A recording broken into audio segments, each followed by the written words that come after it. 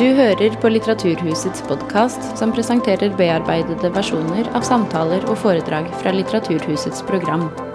Er du interessert i mer informasjon, kan du gå til litteraturhuset.no for oversikt over alle våre arrangementer.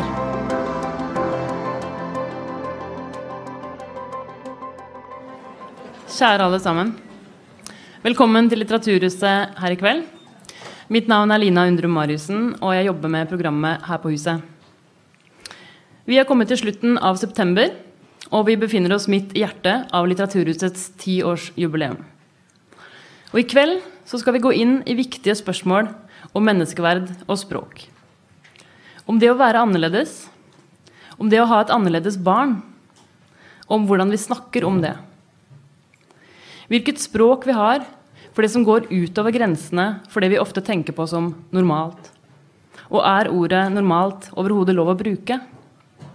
Hvem har definisjonsmakta, og hva gjør vi når språket svikter? Forfatter Olaug Nilsen er denne høsten aktuell ved den kritikerroste romanen Tung tids tale. Det er en personlig og sterk beretning om livet med et autistisk barn. Et barn som i sine første leveår virker som en helt vanlig gutt, inntil han gradvis begynner å miste både språket og sosiale evner.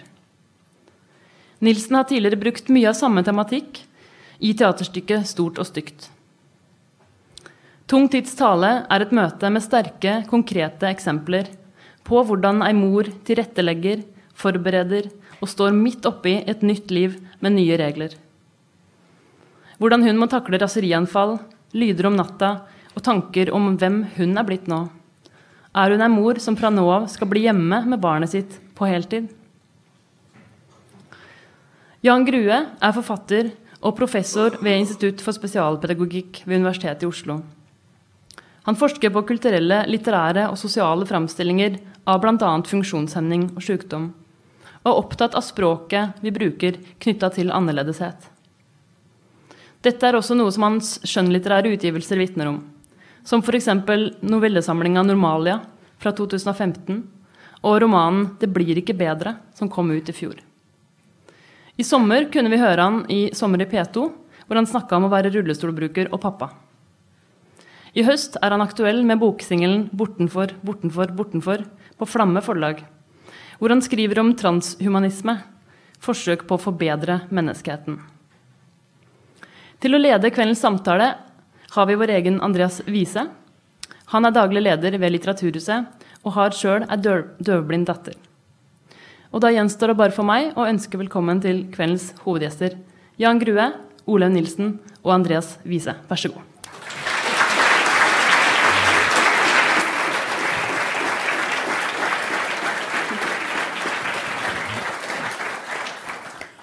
Ja, jeg er møteleder i dag. Jeg er ikke riktig sikker på om jeg er mer habil eller inhabil, gitt at jeg har litt av den samme erfaringen selv. Men det vil jeg si for å starte at Olaug Nilsens Tung tid tale er en av de finere bøkene jeg har lest i år.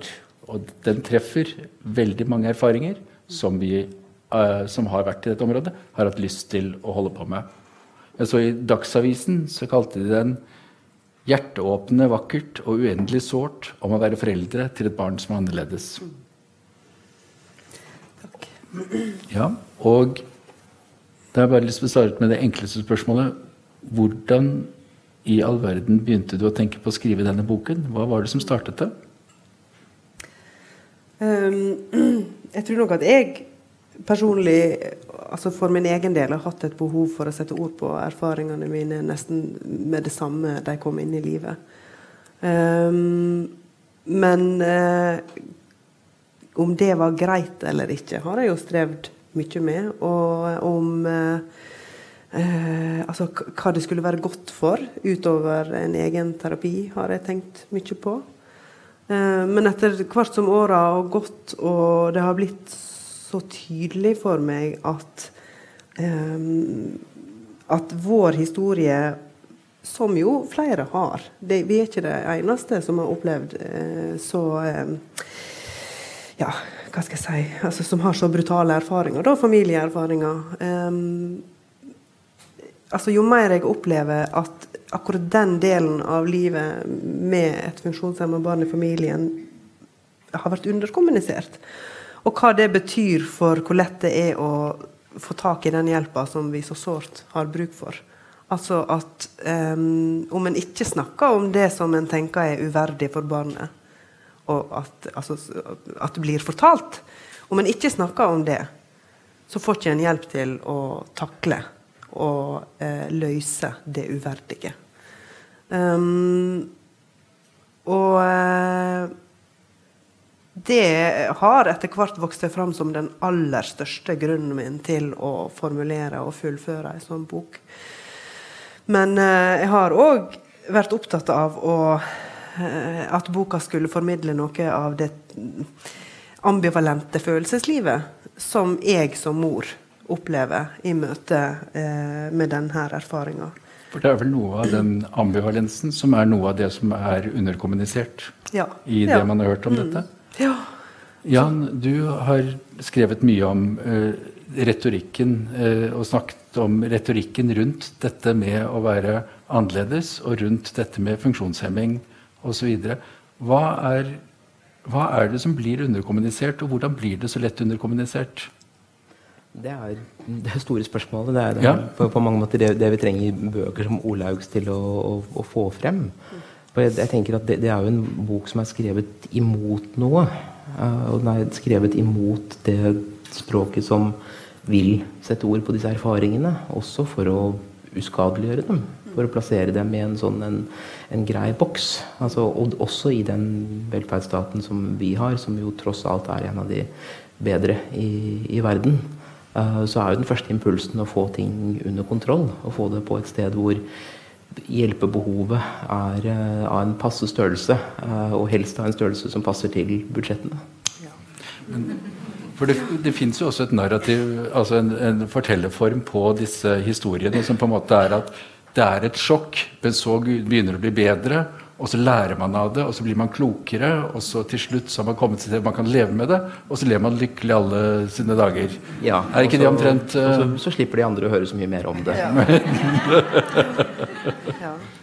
Ja, og akkurat det narrativet, det godt oppsummert hvordan det narrativet framstår. Og jeg skal ikke si at jeg ikke overhodet kjenner meg igjen i det narrativet heller, for den typen utvikling mot en større aksept har skjedd i meg også. Og det også en bevegelse i boka, altså å gå fra en stor fortvilelse til en større aksept av situasjonen. Men hjelpebehovet forsvinner jo likevel ikke. Og det jo det som det jeg tenker det aller viktigste å kommunisere, at hjelpebehovet for mitt barn forsvinner ikke, mitt hjelpebehov forsvinner heller ikke. Fordi som pårørende så det så mange hinder i veien for å kanskje først og fremst klare å være pårørende, men også å være et menneske i verden for sin egen del. Men dreier det seg også om på en måte å erkjenne hva dette hjelpebehovet for jeg husker at da vi første gang fikk vår datter, så var den første impulsen at dette skulle vi klare selv. Ikke sant? At dette skulle vi jo få til. Og så skjønner man plutselig at man ikke oppmeldt til en 100 meter, man oppmeldt til en maraton. En dobbeltmaraton, eller hva det heter. Ja, og det det nok også. Og jeg kan huske at mannen min og jeg i starten, vi ville jo bare lese mirakelhistorier, og det fant vi jo rikelig av på nettet. Sant? Altså, der barna ble helt friske. Og det skulle vi jo oppnå, ikke sant? Det var det vi så for oss. Og selv om vi med vår tidligere kritiske sans egentlig skulle ha avfeid alt sammen som udokumentert, og vi fikk jo også høre fra andre når vi begynte å snakke om alternative metoder, for eksempel, og forskjellige ting som vi skulle prøve, og hva vi skulle få til, og hvordan vi skulle ordne dette. Vi fikser dette, sant? Altså den der tanken om at men vi hiver oss rundt og setter i gang, sant? Og så hvor fort vi skjønte at det ikke sånn vi hjelper. Det går ikke. Vi får det ikke til. Vi får det ikke til alene. Men det ligger jo også altså, for jeg tenker jo, jeg prøvde å analysere det der, hvorfor skulle vi absolutt få det til selv? Og hvorfor var det så sterkt i oss? Og så tenker jeg at ja, jeg har en pietistisk oppdragelse, det ligger nok noe der. Men også tenker jeg jo på altså de historiene vi hører om prestasjonssamfunnet generelt, altså alle de flinke pikene som bukker under, det er jo et stort samfunnsproblem det i dag. Og altså det å oppnå perfekte kropper gjennom trening og kosthold og det å mestre på alle arenaer, Instagram-kontoer, altså alle de tingene der som kan tilsammen kan skape en sånn følelse av at en skal lykkes, ikke sant? Og solskinnshistoriene fra andre som har fått der mirakel har skjedd, og der han har liksom oppnådd noe fantastisk med sine autistiske barn, så tenker jeg at i dag tenker jeg at det kan ikke være en konkurranse om å komme først mulig i mål, og jeg har snakket med noen av vennene mine om at ok, hvis disse her kjempeflinke foreldrene som får det så bra til ikke hadde hatt funksjonshemmet barn, hvem hadde de da vært? De hadde vært de som pusset opp en gang i året for å si det ut. Altså. Ja, det er veldig slemt sagt, altså. Men det er jo en sånn, altså den der følelsen av at en mislykkes hvis en ikke ordner det selv. Jeg ble spurt i dag av noen om ikke det er et paradoks at vi som er så vant med at velferdsgodene dukker opp så snart vi trenger dem, ikke det er et paradoks at vi samtidig tror vi skal fikse alt selv. Og så svarte jeg at jo, det er et paradoks. Men likevel, altså, den der, i meg satt det i hvert fall djupt. Og var veldig vanskelig å overvinne at jeg ikke skulle fikse det selv. Jan, tror du vi har kommet lenger, altså ting går jo fremover her i verden, hører vi hele tiden, har vi kommet lenger i forhold til å få et språk og snakke om dette på, hvordan man skal kommunisere dette her, eller er det et skritt bakover når vi begynner med dette prestasjonssamfunnet og idealiseringssamfunnet som gjør at de som er utenfor kan føle seg enda mer utenfor? Det finnes jo mange språk for dette, og noen former for språk egner seg veldig godt på noen områder, så jeg tenker at problemet handler vel mer om at de begynner å kolonisere andre steder, at de ender opp der de ikke hører hjemme. Språk har jo en liten sånn dimensjon av virus, at det kan spre seg, det kan smitte litt sånn ukontrollert. Så det er noe av det sterkeste ubehaget kommer jo når livsverden blir angrepet av det byråkratiske språket, som har sin funksjon, men som allikevel har så mye det ikke kan romme, tenker jeg. Det var interessant det du var inne på i sted med å skulle fikse ting selv. Og hvor kommer den impulsen fra, og hvorfor er det paradokset der? Når det er så mange andre livsområder hvor vi ikke har noen store problemer med å be om hjelp. Altså, jeg har ikke noen store problemer med å gå og handle mat i butikken. Jeg skal ikke fikse det selv ved å gå ut i skogen. Men har ikke det noe med en privatlivsfølelse å gjøre? Altså jeg husker når du første gang skulle ha en avlaster inn i hjemmet ditt, som skulle gå der og høre på småkranglingen til meg og Line, eller hvordan vi taklet barna våre, eller hva som helst, fordi vi skulle ha hjelp med en av dem. Det var ikke en veldig lett situasjon å leve med, hvis man opplever seg som et privat menneske. Der er det noe avgjørende, at man mister den privatsfæren, man mister den mest intime sfæren. Og det er jo igjen der hvor det er en kjempekollisjon, at det da kommer inn en helsearbeider eller en annen profesjonell i hjemmet med sine forventninger og sitt språk og sine krav på et arbeidsmiljø som tilfeldigvis er der hvor du sover og spiser.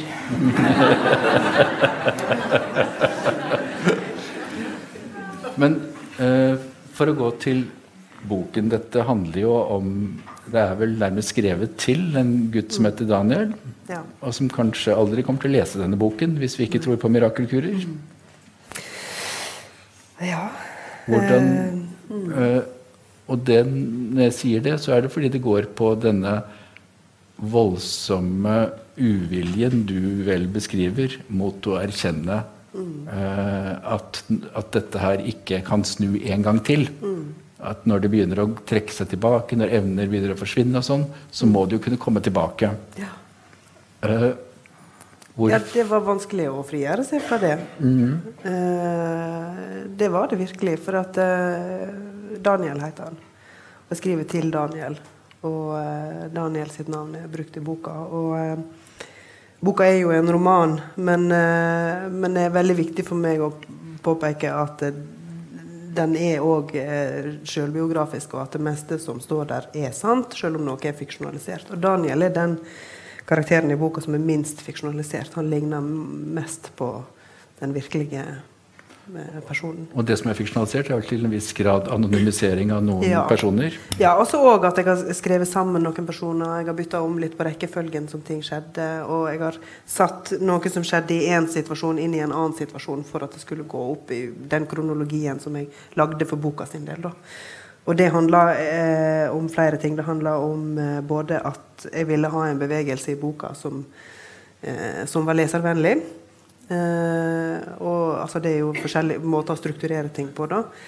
Og så handler det også om at altså Daniel kan ikke forsvare seg selv, men det kan heller ikke helsepersonell, for de har taushetsplikt. Og det å både gjøre en innsats for å framstille min egen ambivalens, og så prøve å vise at det er ikke det at jeg går til angrep på deg, det er like mye hva slags situasjoner er det egentlig som oppstår da, i møte mellom pårørende og helsepersonell. Hvorfor går det så galt? Hvorfor kommer de krasjer hele tiden? Og det er like mye Olaug i boka sin feil som A og S og D og alle de forbokstavene som de fikk da.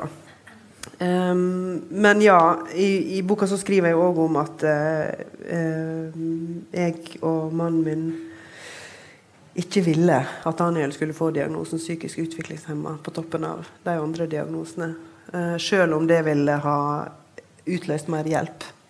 Du var vel heller ikke så glad for diagnosen autisme til å begynne med? Nei, det var jo ikke det heller, for det var vanskelig å akseptere i det hele tatt når vi hadde sett en gutt som presterte, som var så flink og så kunne bokstaver og kunne snakke og kunne synge og var sosial.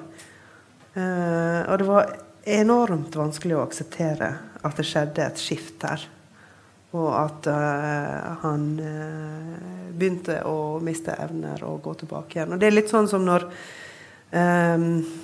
vi så jo ikke i gradene egentlig der og da i hvordan det skjedde, ikke til enhver tid.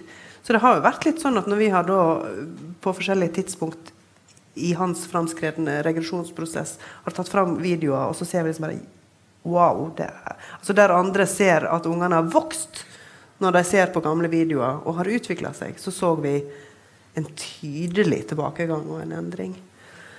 Men selv om vi så det, og selv om vi mer og mer ble klar over at tilrettelegging i hverdagen var helt nødvendig, så var det så enormt vanskelig å akseptere at vi skulle sette den diagnosen psykisk utviklingshemming.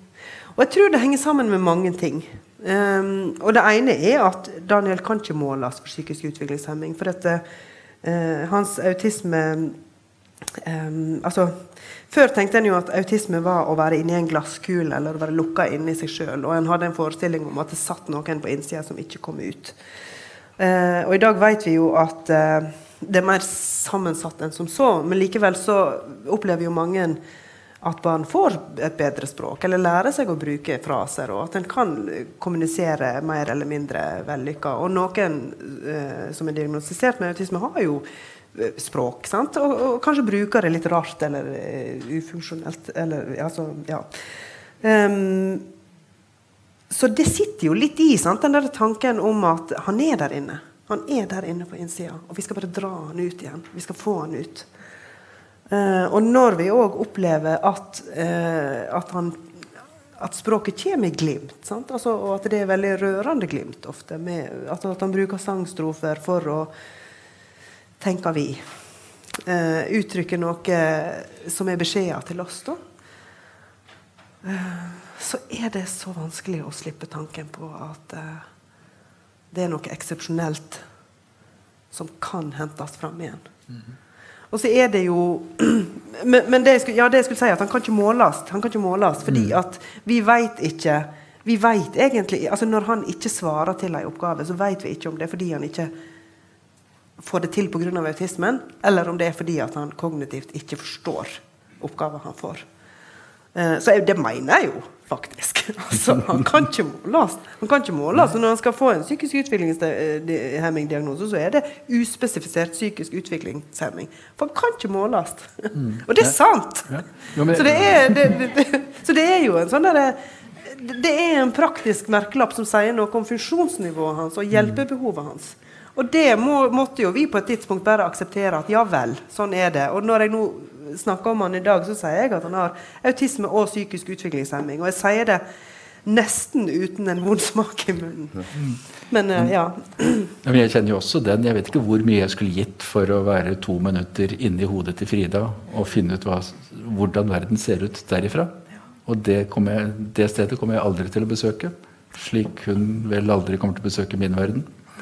Men Jan, altså, jeg har litt vanskelig for å følge med på disse, fordi psykisk utviklingshemming, og så begynte det bare utviklingshemming, og så var det person med utviklingshemming, og hvis vi går den andre veien bakover, så kommer vi helt tilbake til idiot eller noe sånt. Ja, og det som var her. Ja, og, ja ikke sant? Og det akkurat sånn som vi hele tiden finner nye ord her, og så kommer samfunnets fordømmer og løper etter og fyller de ordene med, sånn med noe. Sånn, den gamle ordenes klangfarge jager etter de nye ordene.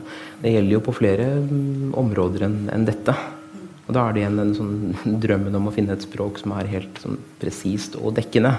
Og så kommer vi ikke dit, fordi de ordene skal jo til syvende og sist betegne noe som ganske vanskelig og ubehagelig I utgangspunktet. Så og det jo ikke de diagnosene som deres barn har, jo ikke de eneste som stilles uten at man kan måle ting helt presist. Det gjelder jo egentlig veldig mye av det diagnosevesenet vi har.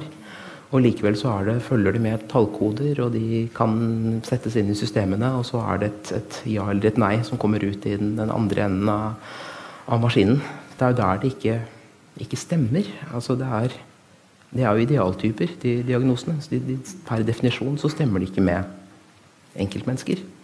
Jeg var jo selv, altså nå det omtrent 10 år siden jeg mistet min diagnose, altså fordi diagnostiseringsteknologien hadde endret seg, så plutselig så hadde jeg ikke den sykdommen jeg hadde hatt hele livet, gitt.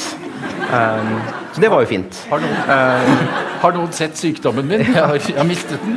Og så kom det en sånn 6-7 år senere, så kom det en ny diagnose, som da det mest presise vi har nå. Og det var en sterkere erfaring enn jeg hadde trodd det skulle være, da den gamle diagnosen ble borte. For da forsvant en del forventninger om fremtiden, for eksempel. Og ble erstattet av et sånt stort, hvitt felt av usikkerhet. Så det vanskelig å beskrive det som noe rent positivt eller negativt, men ganske intenst var det. Men det jo også noe med, som du sier, at disse diagnosene på en måte sekkeposter, hvor noen midt I sekken, og noen helt I utkanten av sekken. Jeg mener, man snakker jo for eksempel om et autismespekter, og det spekteret vel omtrent litt større enn spekteret mellom oss som sitter I denne salen her. Eller? Ja, og jeg kan ikke altså jeg har ikke jeg vet ikke hvor fornuftig det jeg kan si om autismespekteret egentlig for jeg merker jo at der jeg tidligere satte meg inn I den kunnskapen som handler om den hva skal jeg si, den øvre delen da, eller den lettere delen, fordi det var jo det vi tenkte det måtte være, det var jo de forhåpningene vi hadde, ikke sant? At det skulle være et høyt fungerende barn, for det bruker han jo av og til, høyt fungerende eller lavt fungerende, sant? Altså, og Asperger som på vei ut av diagnosemanualen, men det var jo det vi så for oss, altså, at det var der det skulle ligge, det var det vi så etter. Men jeg kan egentlig ikke si noe fornuftig om det lenger, for nå forholder vi oss bare til den virkeligheten vi har, og at men ja, at det bredt, og en av konsekvensene av det jo at både jeg og mannen min har jo letet I oss selv etter trekk, autismetrekk, og leter I hele familien etter autismetrekk, og unnskyld til de av dere som her I dag. Og at det også blir jeg tør ikke spørre om dere fant noe. Jo, men jeg skriver jo I boka om hvordan jeg ble gående og gruble på om jeg selv har autisme, og hva har det I så fall å si, sant? For mitt forhold til Daniel. Altså, det bra, eller det bra for vårt forhold at jeg finner noe, eller det dumt for vårt forhold? Det ansvarsfraskrivende av meg å finne noe autismetrekk, eller det derimot en måte å nærme meg an? Sant? Altså, det jo sånn som Men det ikke naturlig, helt naturlig å ville gjenkjenne seg selv I sitt barn? Jo, det jo det. Men samtidig så, fordi at autisme noe som fascinerer, og med god grunn altså, for når en leser historier som skrevet av autister for eksempel, eller ser beskrivelser på film og på TV om hvordan det kan være så berikende da, og så interessant altså, og at trekk som for eksempel en stor evne til konsentrasjon og sette seg inn I et evne og holde ved like og holde konsentrasjonen oppe over lang tid, altså liksom virkelig være smart da, altså virkelig være intelligent og jeg tenker jo for min sønn sin del for eksempel evnen til å ta inn omgivelsene som, uten at jeg kan være inne I hodet hans, så framstår det I alle fall som en sånn som store opplevelser når han går I ett med naturen da, eller det sånn det oppleves og den fascinasjonen jo positiv men jeg har I perioder vært veldig sint på en sånn type fascinasjon som mange trekker fram og litt fordi tror jeg at når jeg har fortalt om Daniel til andre at det det en trekker fram det det en vet om, det det en kjenner til mens min erfaring så tøff og da blir det på en måte jeg sitter og være fascinert da, det jo det ikke det har ikke jeg tid til sant? Altså, ja.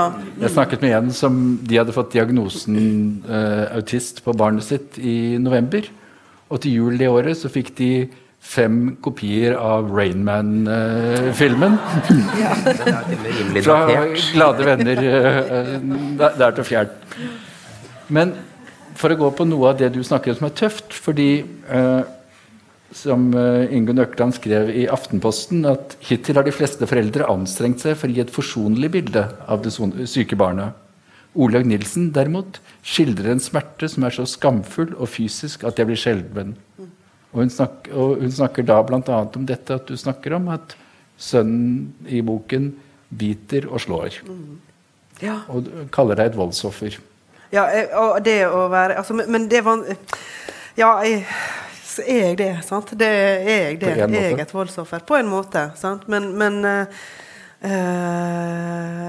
akkurat den anmeldelsen det jo tøft å se det svart på hvitt på den måten at noen omtaler det på den måten for på en måte det sant men samtidig ikke fordi at eller samtidig ikke men akkurat når det gjelder dette så det så vanskelig det vanskelig å snakke om det og det lett å gå seg vill I hvordan jeg snakker om det for på den ene siden så altså jeg må ta hensyn til meg selv jeg må ta hensyn til Daniel sine søsken det et ansvar jeg har men jeg må også ta hensyn til han og jeg må forstå han og jeg må forstå hva som utgangspunktet for jeg kan ikke kalle det vold jeg må kalle det utagering for det det og da blir min måte å forholde seg til det på gradvis endret men samtidig så det viktig for meg å si som jeg har skrevet I boka at det utløser noen følelser som tøffe det tøft for meg å møte at jeg har en aggresjon og at jeg får lyst til å slå tilbake igjen.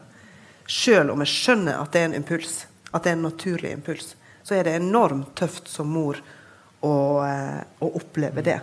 Men kjenner du deg igjen I de setningene om skam? Jeg tenker, nå har du skrevet denne boken, og du har skrevet den til den norske offentligheten. Så for meg så klinger det litt feil på en måte for nå har du jo rett og slett fortalt om hvordan dere har det Nei, jeg skammer ikke meg lenger Nei. Men det har jo vært jeg har måttet kjempe mye mot egen skam for å klare å skrive det men altså og den jeg vet ikke hvor mye skamma lyser gjennom boka. Jeg tror kanskje at den ikke gjør det. Den gjorde ikke det for meg. Altså, raseriet der, og det veldig, veldig sterkt. Men jeg kjente ikke igjen mye skam I den boken, slik jeg leste den. Og det er jeg glad for jeg tenker jo at gjennom å formulere det og gjennom å finne en måte å formulere det på som jeg synes ivaretar Daniel sin integritet, synes jeg jo at det gjør så synes jeg jo at jeg har fått satt ord på noe og det er ikke skamfullt det er mer forløsende og det er i alle fall det for meg og jeg håper jo at det er det for andre også men det er klart, altså, jeg tenker jo når en får en sånn anmeldelse da, som er jo en positiv anmeldelse som har sett mange ting men da tenker jeg jo at ja, det er jo flere, det er jo mange som overhodet ikke har kjennskap til hva det her er for noe.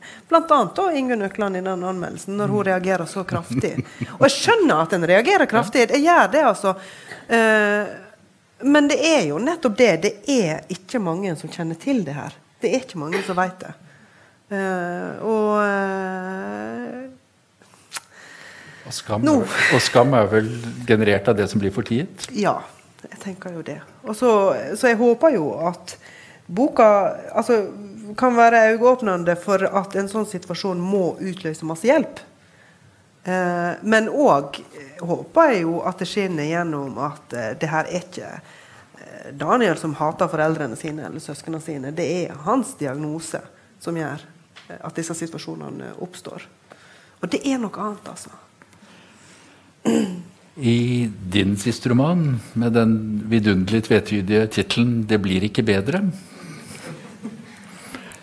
så snakker du om et samfunn hvor man på en måte prøver å et fremtids- eller tenkt parallelt samfunn til det norske, hvor man prøver å optimalisere lykken man kan ha gjennom livet. At det blir liksom som der kapitalismen er at alle slåss med alle, og den som har mest penger når han dør har vunnet.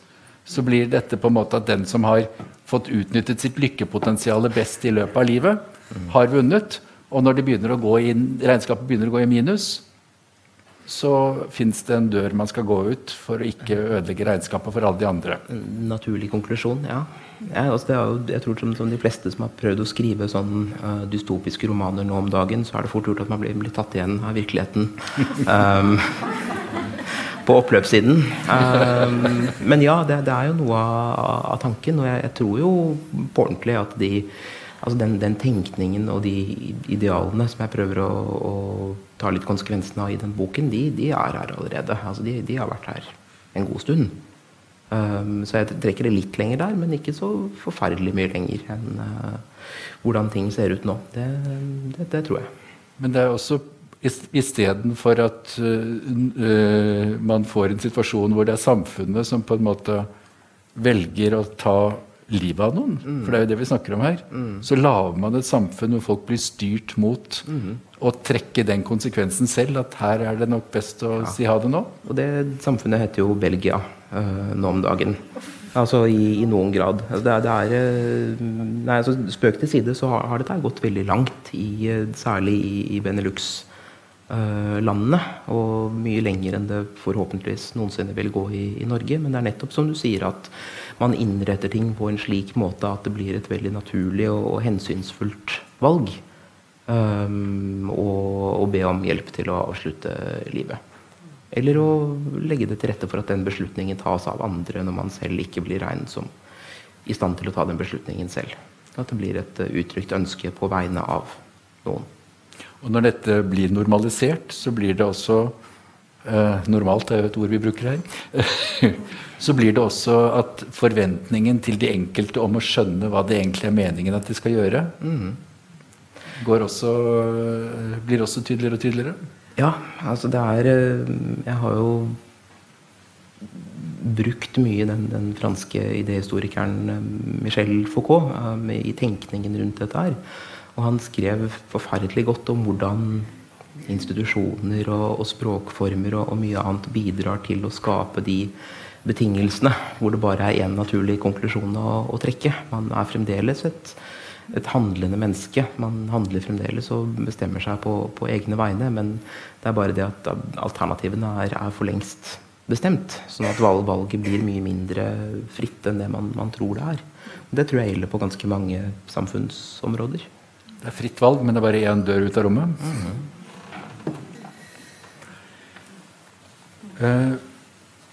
Når det gjelder hvordan samfunnet forholder seg til til disse historiene, til disse tingene. Vi lever jo gudskjelov i et velferdssamfunn hvor det finnes veldig mye som slik, men så det også det som vi så vidt har vært inne på.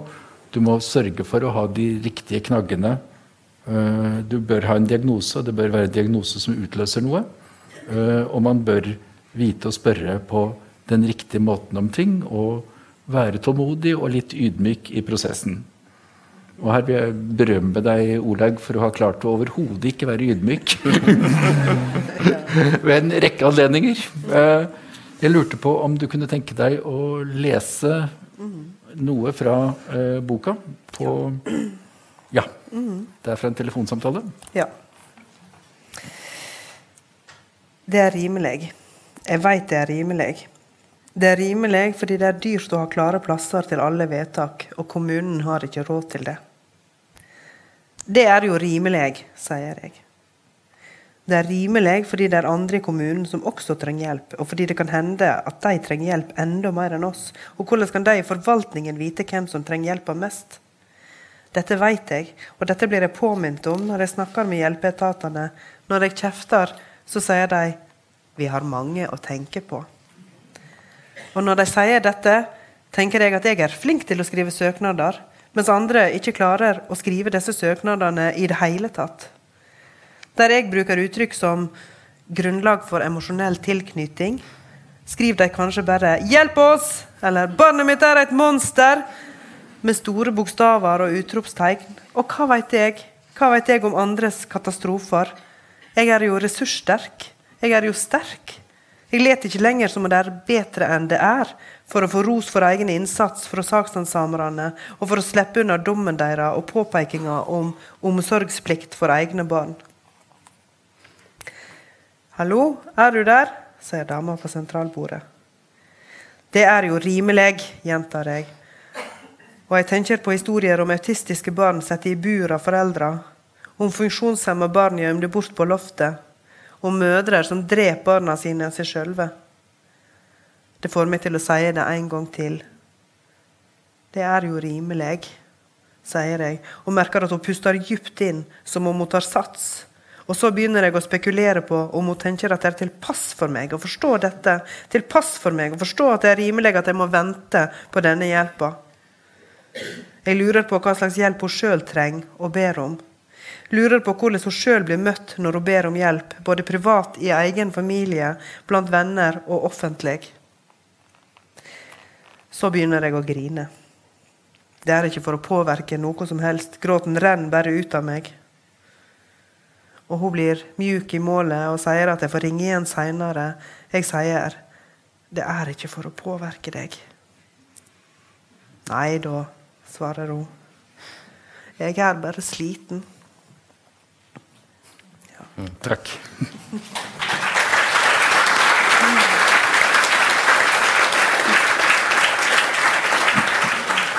Det noe med når du snakker med denne saksbehandleren, og så jeg sier du, men når personen i boken Nå veksler jeg litt mellom det. Snakker med denne saksbehandleren, og så begynner å grine, og tonen i samtalen skifter.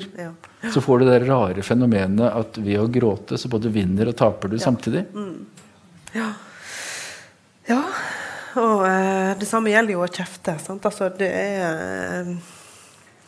det å la affekten styre argumentasjonen, det ikke det ikke noe god strategi egentlig. Men når gråten tar en, så det jo nettopp som jeg skriver der, det jo slitenheten som tar overhånd. Og frustrasjonen og håpløsheten i at en sitter der og prøver å nå fram og får ikke hjelp. Altså at du skal vente, du kan ikke få det med en gang, du må vente, du må vente, du må gjøre det først, du må snakke med deg først, og så har du ikke kreftene til det. Og da kommer gråten, og så kommer sinne. Men sinne kommer jo også når en ser urettferdig behandling. Sant? Altså når en begynner å skjønne at men jeg har disse rettighetene. Jeg kan ikke finne meg i at de blir manipulert vekk. Sant? Altså, eller at eller at situasjonen min blir bagatellisert, eller at det blir glatt over. Så sinne kommer jo mer som en sånn der reaksjon på urimelighet, kanskje mer enn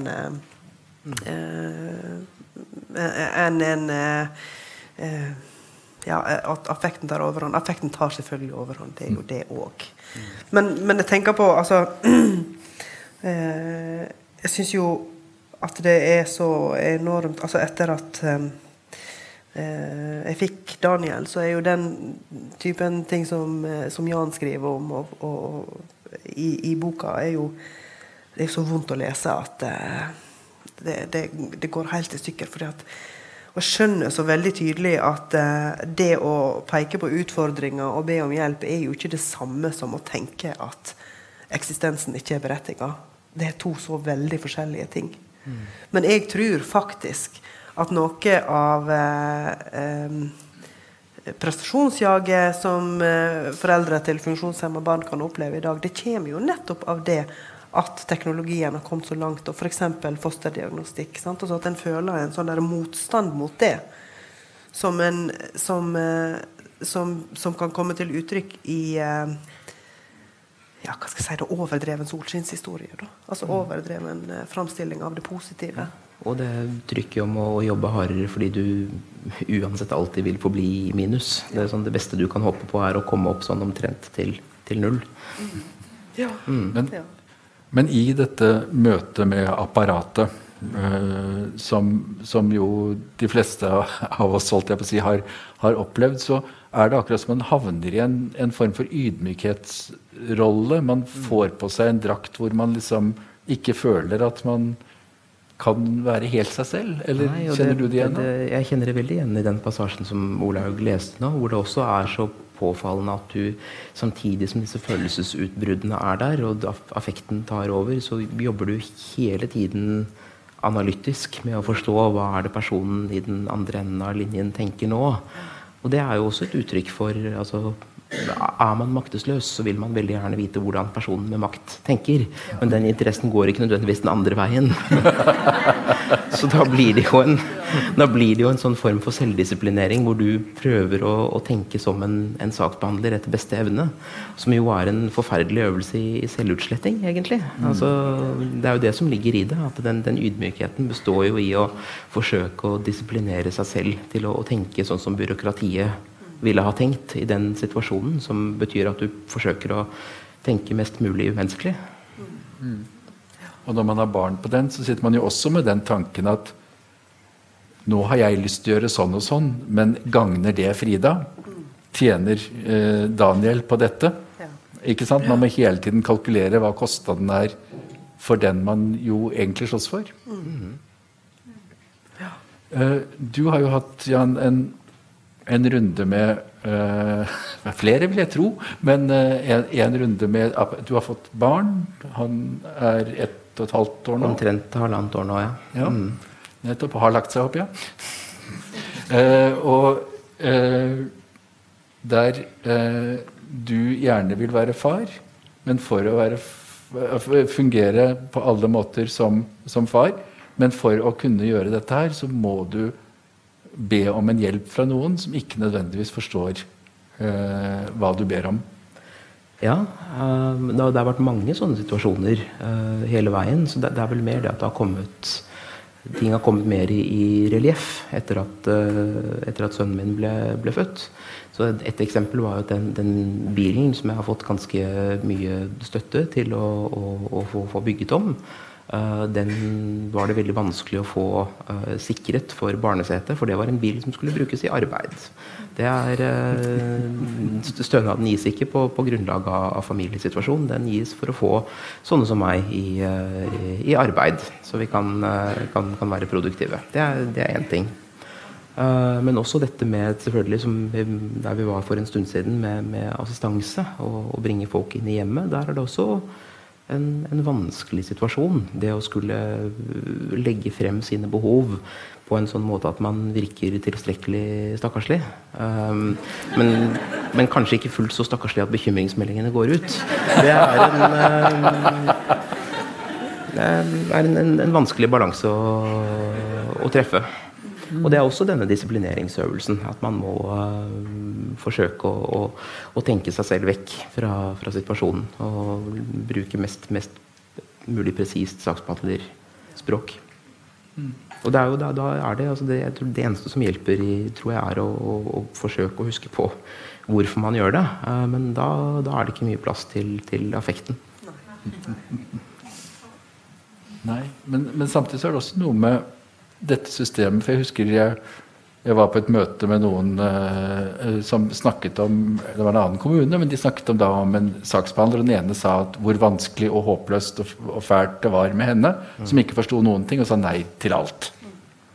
Og så sa den andre at det så rart, for hun jobbet i boligen til datteren min, og hun var igjen det mest empatiske.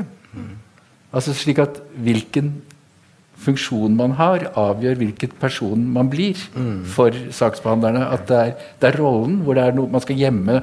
Man har ikke lov til å si budsjett, men alle de bak deg sier budsjett hele tiden.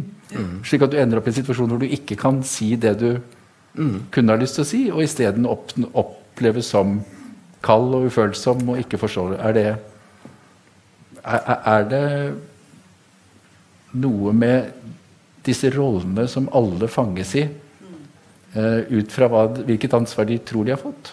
Det tror jeg helt sikkert. At det jo også det som gjør at man får et sånt behov for å skape en form for menneskelig kontakt med saksbehandlerne når man i dialog med dem. Fordi det jo altså, man skal jo ikke ha holdt på med dette her i for mange år før man skjønner at det akkurat sånn det At alle har noen som står bak og truer med noe. Og det gjør ikke saken noe bedre, for det blir jo da desto vanskeligere å bli så sint som man har lyst til å bli, når man vet at man også snakker med et menneske som ikke i en optimal situasjon, og som kanskje under andre omstendigheter ville ha ønsket å hjelpe på en helt annen måte. Men da det jo språket og systemet som gjør det umulig.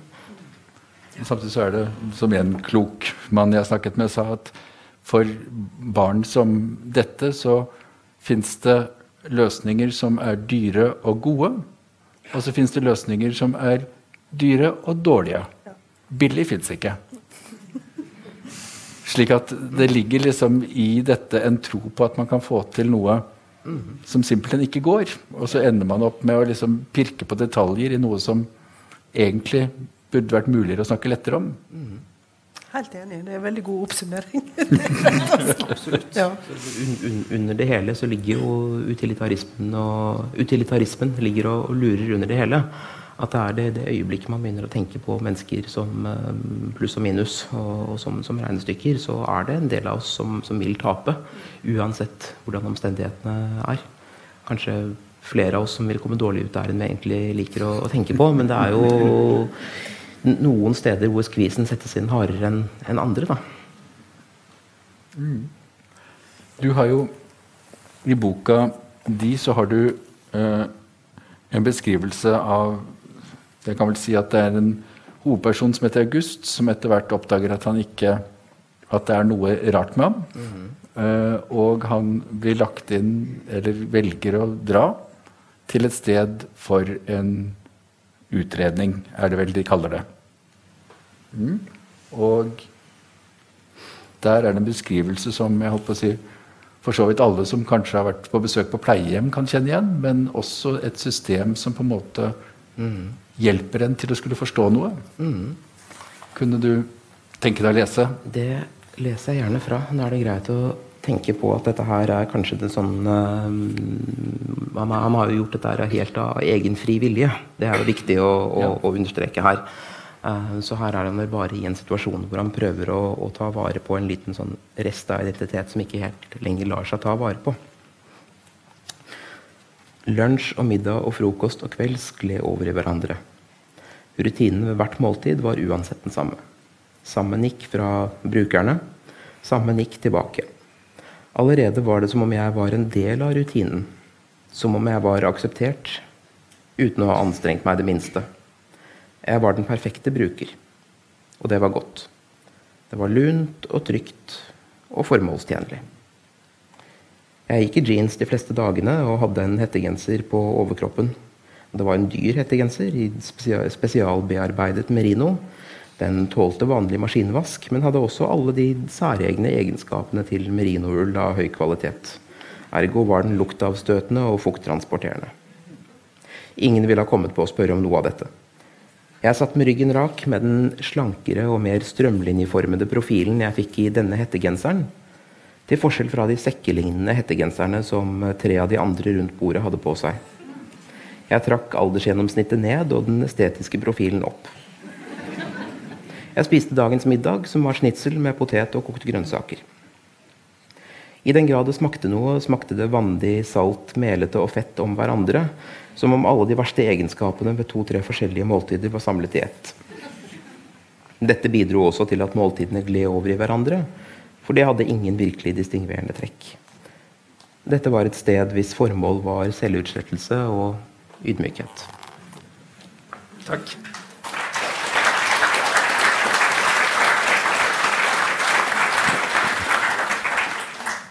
Og dette jo den trakten som et slikt samfunn leder deg inn i, hvor han ender opp med å oppsøke dette for å oppleve sitt livs meningsløshet, for å få det lettere til å ta den beslutningen han synes han skal ta. Ja, det forløpet. Så det vel 2 ting i den boken, hvor det ene den sånn, altså følelsen av nettopp befinne seg i den trakten.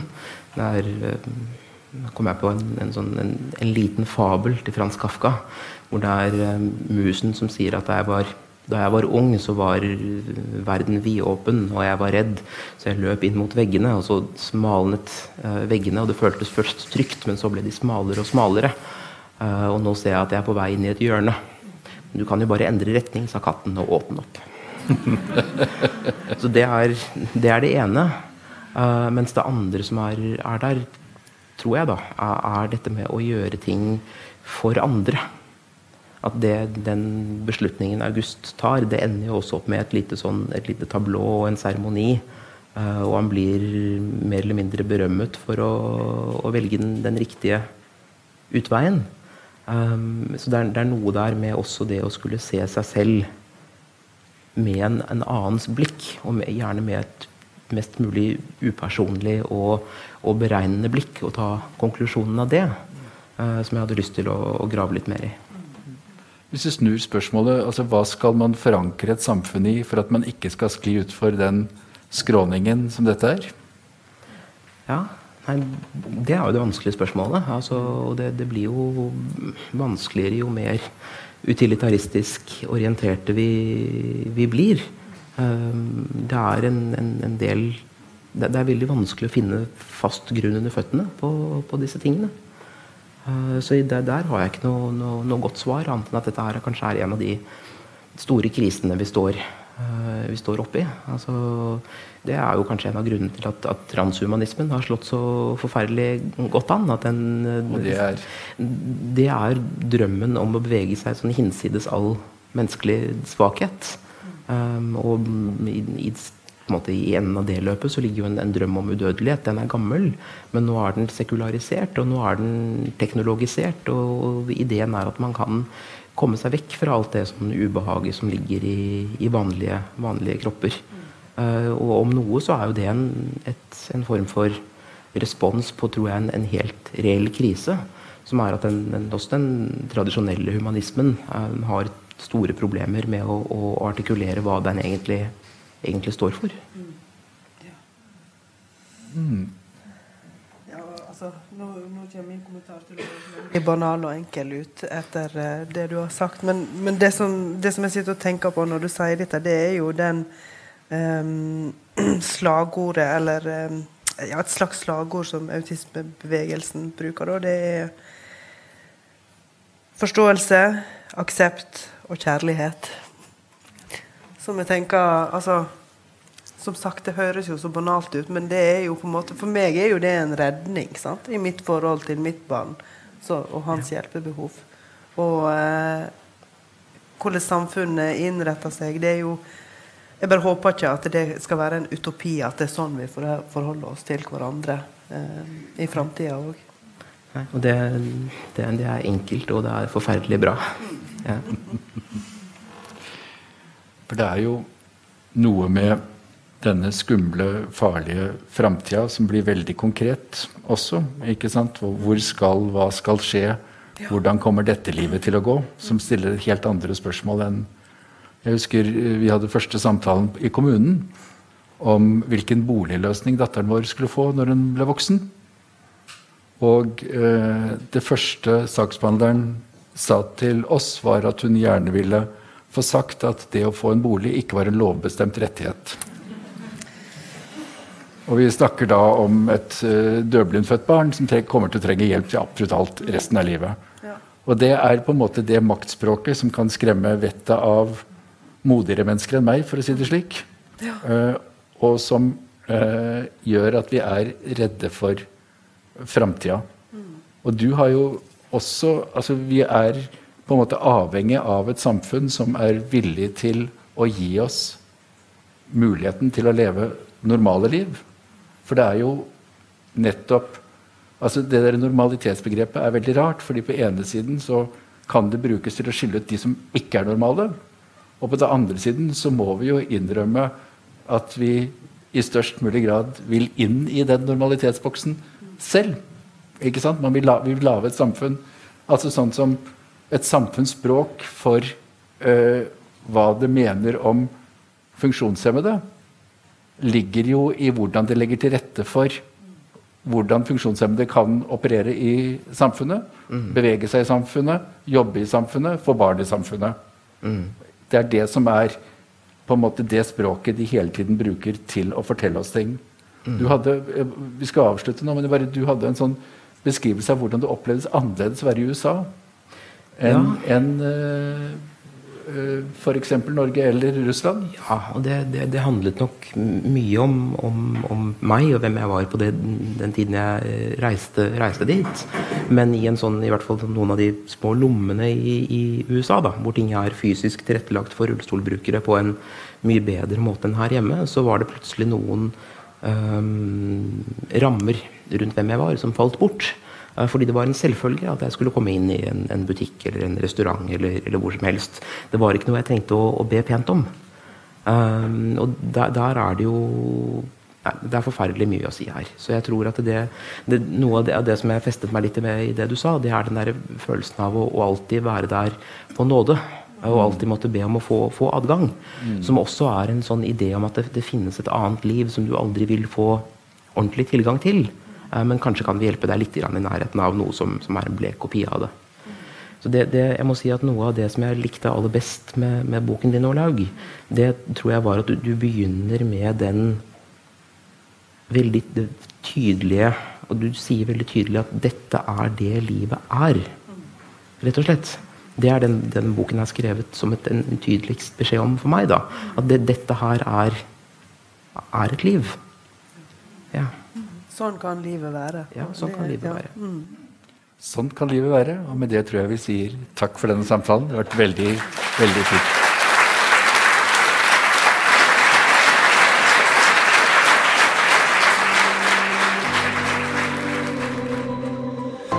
Du har hørt på Litteraturhusets podcast, som presenterer bearbeidede versjoner av samtaler og foredrag fra Litteraturhusets program. Del gjerne podcasten med familie og venner via iTunes eller SoundCloud om du liker det du har hørt. Følg oss også på Facebook og på litteraturhuset.no for informasjon om flere aktuelle arrangementer. Musikken er laget av Apotek.